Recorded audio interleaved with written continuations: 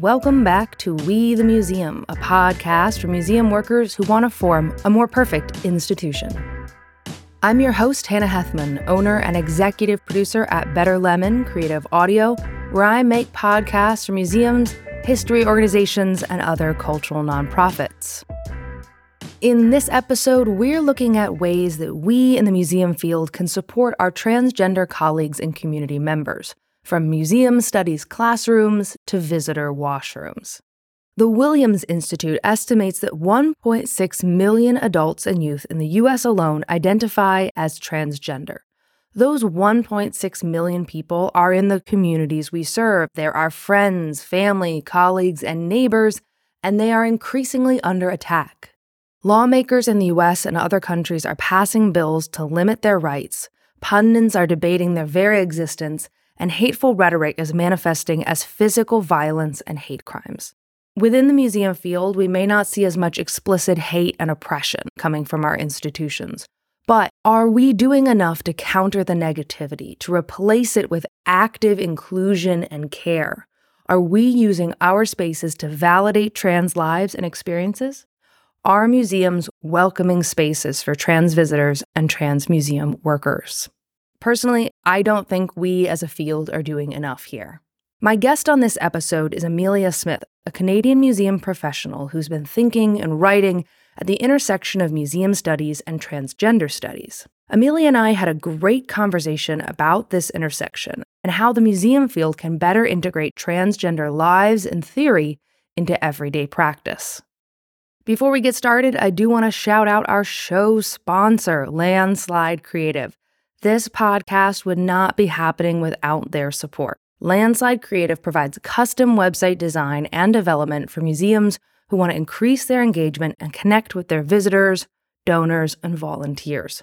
With a custom website designed for the unique needs of your museum, you can stop fighting with your website and focus on growing your impact. So head over to landslidecreative.com to learn more.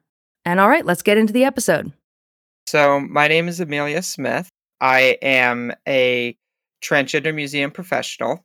For the past few years, I have been exploring ways to talk about and think about transgender issues within museums, a lot of the theoretical side of things. And I often do this on my website, notyouraveragesistory.com.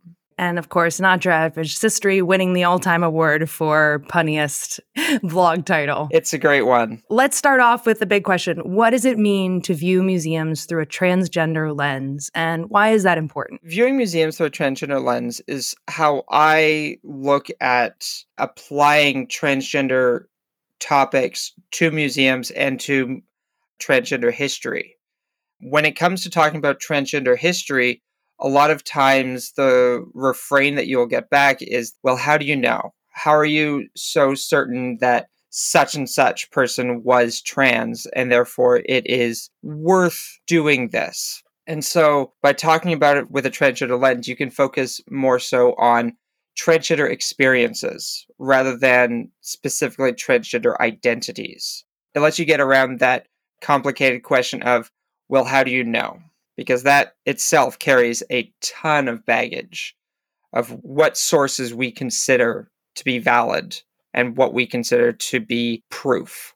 Sometimes it seems like part of the hang up for the museum field is that even when we have, so-called good intentions and want to support our trans colleagues and community members, many people just don't have the knowledge and the nuance to contribute meaningfully.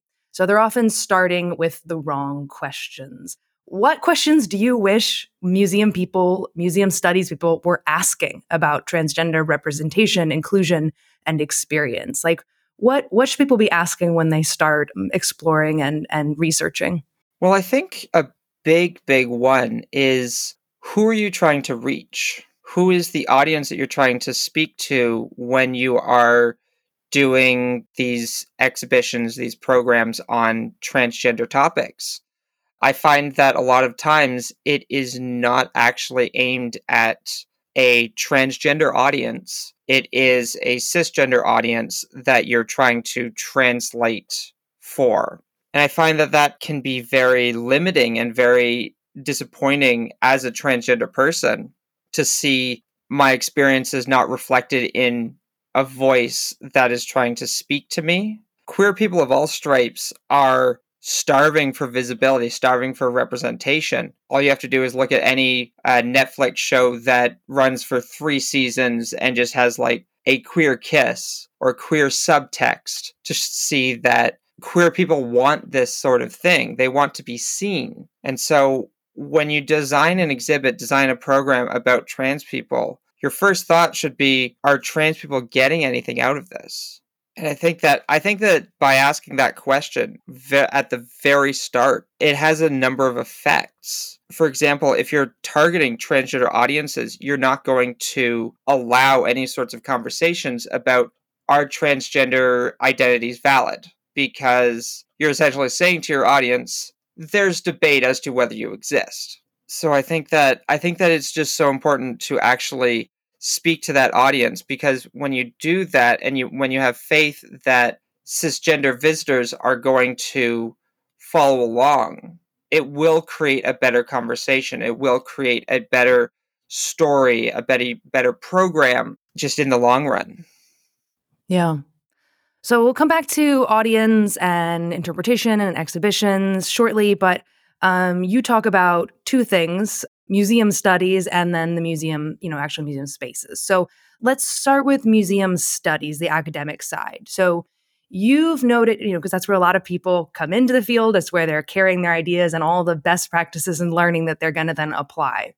So you've noted in your work that when it comes to museum studies, things are being written about, not by transgender people in this academic space. So can you talk more about that? Like, where are we now in the museum studies field, and where should we be? Certainly. So I think that we're at a very interesting time for transgender topics in museums, because you have a lot of stuff coming out now, specifically out of the UK. There's a lot being written by trans people in the UK and in Europe, I believe. But at the same time, you have what's getting published in a lot of places, in a lot of books, that is outdated or ill-informed or just not quite right. The example that I like to give comes from Museum Sexuality and Gender Activism, which only came out in 2020, so just 3 years ago. In one article in the book, which is one of the few books that actually attempts to discuss transgender issues, but in it, one article provides a definition of trans people as, quote, "For the purposes of this article, transgender individuals are males who, bracket, wish to, end bracket, present themselves as females, and females who, bracket, wish to, end bracket, present themselves as males." Not good. Not good. Not good at all. I think that is so indicative of where we find ourselves, that these definitions get published very recently that define a trans person as not the gender that they are, but just wishing to be. There are articles being published in journals about transgender museum topics, but they're not coming out in museum journals. They're instead coming out in the Transgender Studies Quarterly, which I think is just such a disappointment, such an indictment of the field, that these very valuable conversations are not being had in our spheres, but instead outside of it. So I think we really need to take a moment and reflect on why it is that these conversations are being done elsewhere. Yeah. And we're losing out on so much in our field. You can imagine if that were the case with everything, that all the interesting conversations about race and history and museum interpretation were only happening in journals specifically addressing, the history of race and then we'd be losing out on that conversation. Exactly. Or even, feminism, like, to be really, really basic, if museums couldn't discuss feminist representation in museums, that only happened in feminist journals. Exactly. It ends up siloing it. And limiting the field as a whole because people aren't going to think to go to TSQ in order to find articles like this, because there are some fascinating articles. There's a whole edition of TSQ from a number of years ago on archives and archiving that I think a lot of it could be used for collections as well. Yeah, of course. But how many in the field know this? How many in the field are going out and looking for that? Yeah, it doesn't really come up when you're looking. I was doing some searching for resources, preparing for this podcast. And there's not much out there that's like kind of available to an initial search. What needs to be done to make it so that these people who are writing these great articles, first of all, are trying to publish them and getting them published in museum journals and museum spaces? They're being talked about in museum classrooms. How can we encourage and promote and facilitate more dialogue among professionals in transgender and cisgender so that more of these articles are being written as well? It's a really complicated question of how do you respond to it? How do you actually do better? Because I think it's something that's institutional. It's something that needs to change higher up in the journals themselves. For my part, this is why I have the annotated bibliography, the reading list on my website, because I know how hard it is to find these things, how to just find out that they exist. And so by putting it out there, by just having something that says, here's what is out there, here's what this article says, and how I find it useful, just having that as a resource to point towards other materials, I think is invaluable. As for actually getting things to change, I don't know, because I think it's just such a big, big question. We need to really think hard on it in terms of what we're submitting to journals and how the journals are operating, what is expected of articles to go through. What do you wish people were talking about? What subjects do you wish people were exploring at this intersection of transgender studies and museum studies? What do you want to read about? I want to read how people apply trans feminism to the museum. I want to read how the systems that are in play in museums impact transgender audiences, the ways that transgender people might navigate institutions, or just how transgender people are made visible, how we can go about transing a collection or transing displays, telling these vibrant, vibrant stories, and doing that from a very museum perspective, looking at how do we reach an audience, how do we interpret this history while also keeping true with the history that we have, the history that we know, while balancing that with a transgender audience, with audiences that will want to see this. Yeah. It sounds like it's just like the conversation, the published conversation about this is just so new and so small that anything and everything, it just is that there's more. The question is the need is more. Yeah. We need more people writing about this, more people who are writing about this getting published, more people talking about this, and the people who are talking, we need to publish them. And I think we're at the start where we're seeing new voices come in. There's been a number of dissertations, a number of PhDs coming out of the UK where people are exploring transgender issues in museums, but I have not yet seen it really cross over into practice. Things like the American Alliance of Museums transgender storytelling document doesn't really engage with a whole lot of transgender museum publications beyond, I think, a couple of Margaret Middleton's articles. So seeing the ways that we can really bridge that gap, I think, is so important. Yeah, interesting to note that even, American Alliance of Museums publishing on this, some I think they had a guide to interpretation on transgender interpretation, which is great, but they're not drawing from those sources that you're talking about that already exist out there. They're kind of starting from scratch in the museum field where there is nothing written, but they could be going outside the field to draw on those things and bring those into the field and help the museum field connect with the people writing about the things that we need to know about that are outside the field. It needs to be a whole lot more intersectional.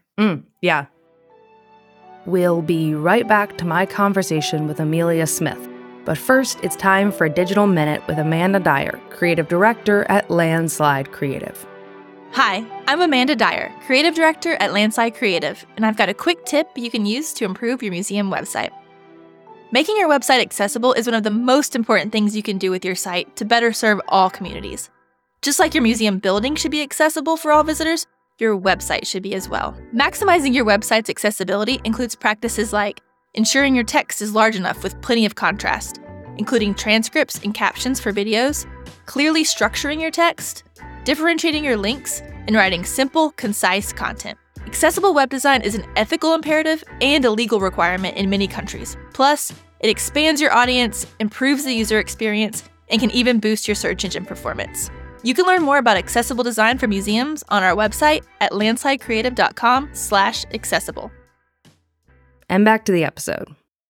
So on that note, let's shift back to museum spaces themselves and everyone working in them. Let's talk about how transgender museum workers can feel included and feel welcome and feel able to share their perspective in spaces. You know, we have trans museum professionals. How can we make sure that they are able to contribute fully to this conversation? Yeah, I think that there's a lot that can be done institutionally. One of the big things, I think, is just signs. Not physical signs, but metaphorical ones that suggest that the institution is accepting, that the institution is welcoming, having well thought out non-binary and genderless washrooms, ensuring that front of staff are not gendering visitors, supporting and funding healthcare initiatives because transitioning is expensive, and being able to get the time off that you need in order to get surgeries or just to go to doctor's appointments and get blood work drawn. These are also very important to trans lives. Having things like pronouns available, having things like introducing oneself with their pronouns, and just creating this atmosphere in which it is expected that some people might be outside the binary or outside cisgender norms, and making that known, having plans in place in case someone comes out. I know that the American Alliance of Museums has documents on coming out in the workplace that are very good and very useful. It's a great guide in terms of how to actually do that. And I think that having these on hand, having the materials ready to support audiences and to support employees is absolutely necessary. And making the museum's voice heard on the subject. We're going through a lot right now as transgender people, and it is shocking how few institutions are actually speaking out about the current anti-trans panic, especially considering so many are considered to be family institutions seeking to attract families, but there's so little actual voices saying we support the trans families that come. Yeah. I mean, with in so many cases, this is just true across the board, that people can't do great work in museum spaces unless they are able to thrive in their lives generally. And so if you want to have transgender museum professionals doing great work, they need to be supported at work, both in the specific ways that are needed, but also generally, like we all need healthcare, but specifically trans people are, needing that healthcare, that support, so that they don't have to go to other fields. They don't have to leave cultural work, nonprofit work in order to thrive in their personal lives as well. Then we will have people having the space and time to write and share their insights and knowledge. Exactly. Supporting the full employee. Yeah. And so, and then I just want to highlight the two other things you said were like, so assuming that people in your workplace will be trans, will be non-binary, will be outside the gender binary, gender norms, not just reacting, even if positively, when that happens. That kind of assumption that, oh, like no one here is like that. That's we got to do it the other way around. So no one has to be the first person Exactly. in their space. And then also that outward facing museum work. Museums don't have a good track record of speaking up for any issue, but they need to, and they need to do that for their workers and also for their community members who are transgender, have transgender kids, who have transgender neighbors and family members. And why would you want to go to a space where that can't bother to even put out a statement Exactly. in support of your lives and existence? Transgender people are part of the community that we so often seek to represent. And as such, we should be there for them, to support them, especially right now when so much is going on.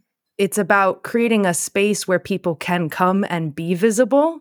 And that visibility then has great repercussions, for the rest of society, for people being seen, seeing people like them, for other people seeing people that are not like them, and seeing that they are just humans and seeing those commonalities. So within our exhibitions, within our workplaces, we need to start with a place of like, this is a place where you can be seen and where you can speak out and where you can talk about your life, even just in a normal day-to-day way, not just an activist way. And not just during June. Right, not just during June. Exactly. You can talk about your life in July and August and even November. And we can talk about these lives during Black History Month because these are obviously not separate issues. We talk about Black trans people, about Indigenous trans people, about all these different experiences all year, intersecting with all the other amazing parts of humanity and identity that we should be talking about. Exactly. So do you have any examples that you can share of museums doing a good job? We've been pointing out some of our shortcomings and flaws, but is anyone out there doing good work that we can look at as a model? So one of my favorite exhibits that I like to point to comes out of the UK, and it was called the Museum of Transology. What it was a series of objects donated by trans people to a trans curator, E.J. Scott, and included with these objects was a small little write-up on an archival tag, just sort of explaining what that object meant to them. And I think it is such a fascinating exhibition. It centers trans voices in a way that really tells trans stories in such an emotional way. I think my favorite object that I've seen was a pair of swimming goggles, just like a normal everyday pair of swimming goggles. But the story connected to, this was the first pair that I bought after getting top surgery because I could finally go swimming again. It just speaks to a level of euphoria, a level of happiness with one's body, a level of trans joy that I don't think gets seen too often. I love that whole idea of just centering the trans voices through trans objects and seeing what stories you can tell like that.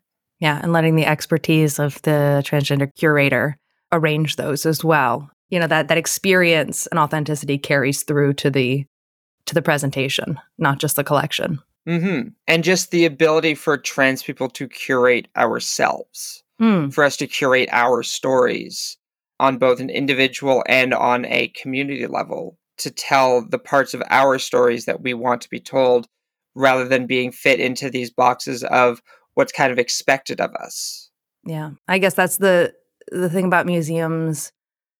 You don't need to have all the expertise in-house for every single community, but you need to be platforms where you invite people in to tell their stories in a way that they feel comfortable and have that feel like they have authority, not just like, that surface level solicitation of, an object or a inclusion, but to really make the museum space available as a platform for community members to share their stories in authentic ways. Exactly. It needs to be collaborative. And I think, it's silly that it needs to be said, but, that collaborative model we need to apply that to the transgender community. put that out there, in case anyone hasn't thought of that.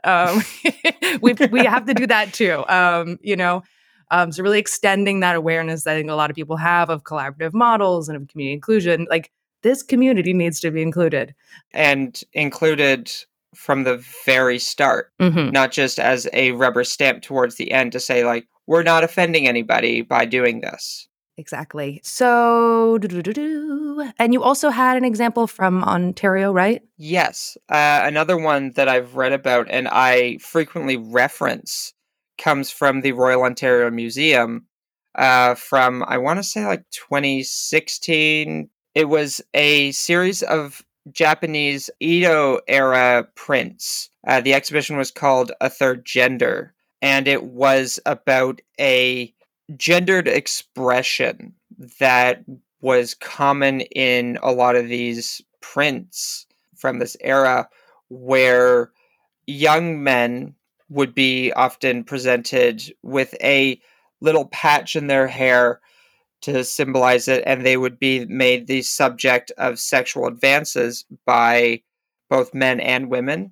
And in the article for TSQ, the curator Asato Ikeda discusses the processes in which they went through as an institution to speak with the transgender community, speak with the LGBTQ community, took advice of like not gendering those depicted, and attempted institutional change.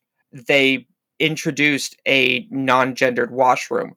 Probably one of my favorite non-gendered washrooms that I've ever seen in museums, because it is a large stalled bathroom. It is not a single stall that's just a disabled washroom that's reformatted. It was a full room with multiple stalls that was just available for anyone. And so this exhibition brought this part of history into a new light, looking at it from a different perspective that people really attached to. I highly recommend reading that article, Curating a Third Gender by Asato Ikeda, from Volume 5, Number 4 of TSQ, November 2018. I have it right here. It's a really good article, and it introduces a lot of interesting questions on how do you interpret histories that are culturally specific while also recognizing that we exist in the culture today and speaking to an audience today. And I will make sure to link to everything we've talked about in our show notes, as well as your resource list. So anyone listening who's like, I'm driving, I didn't write that down, we'll make sure that that's linked so you can easily find it later and get a hold of it and give it a read. So lastly, we've talked about a lot. I hope it's sparked a lot of ideas and conversation for people. But I wanted to ask, what's next for you? What opportunities are you looking for in the museum field? Where do you hope to go in your career? It's always an open book. The next page is yet to be written. I'm hoping to continue to explore these topics, and I hope that many more people find them to be exciting, find them to be engaging, and add their voices, add their experiences, because I think that that is so important right now. Yeah. Well, thank you so much for your time and your insights. It's great to have you on the show. Thank you very much for having me.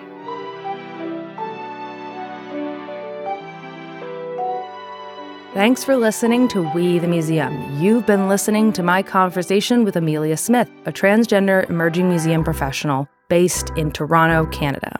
For show notes and a transcript of the episode, visit our show website, wethemuseum.com. You can read more from Amelia on her website, Not Your Average Sistory, that's CISTORY.com, which again is linked in the show notes.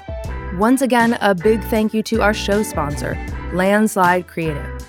Making a podcast takes a lot of time and energy, and I would not be able to set aside the space to make this show without Landslide Creative's financial support. So if your museum is considering a new website, definitely make Landslide Creative your first stop. Finally, I've been your host, Hannah Hethman. As owner and executive producer at Better Lemon Creative Audio, I help museums around the world plan, produce, and edit podcasts that advance their missions. Find out more about my work at betterlemonaudio.com.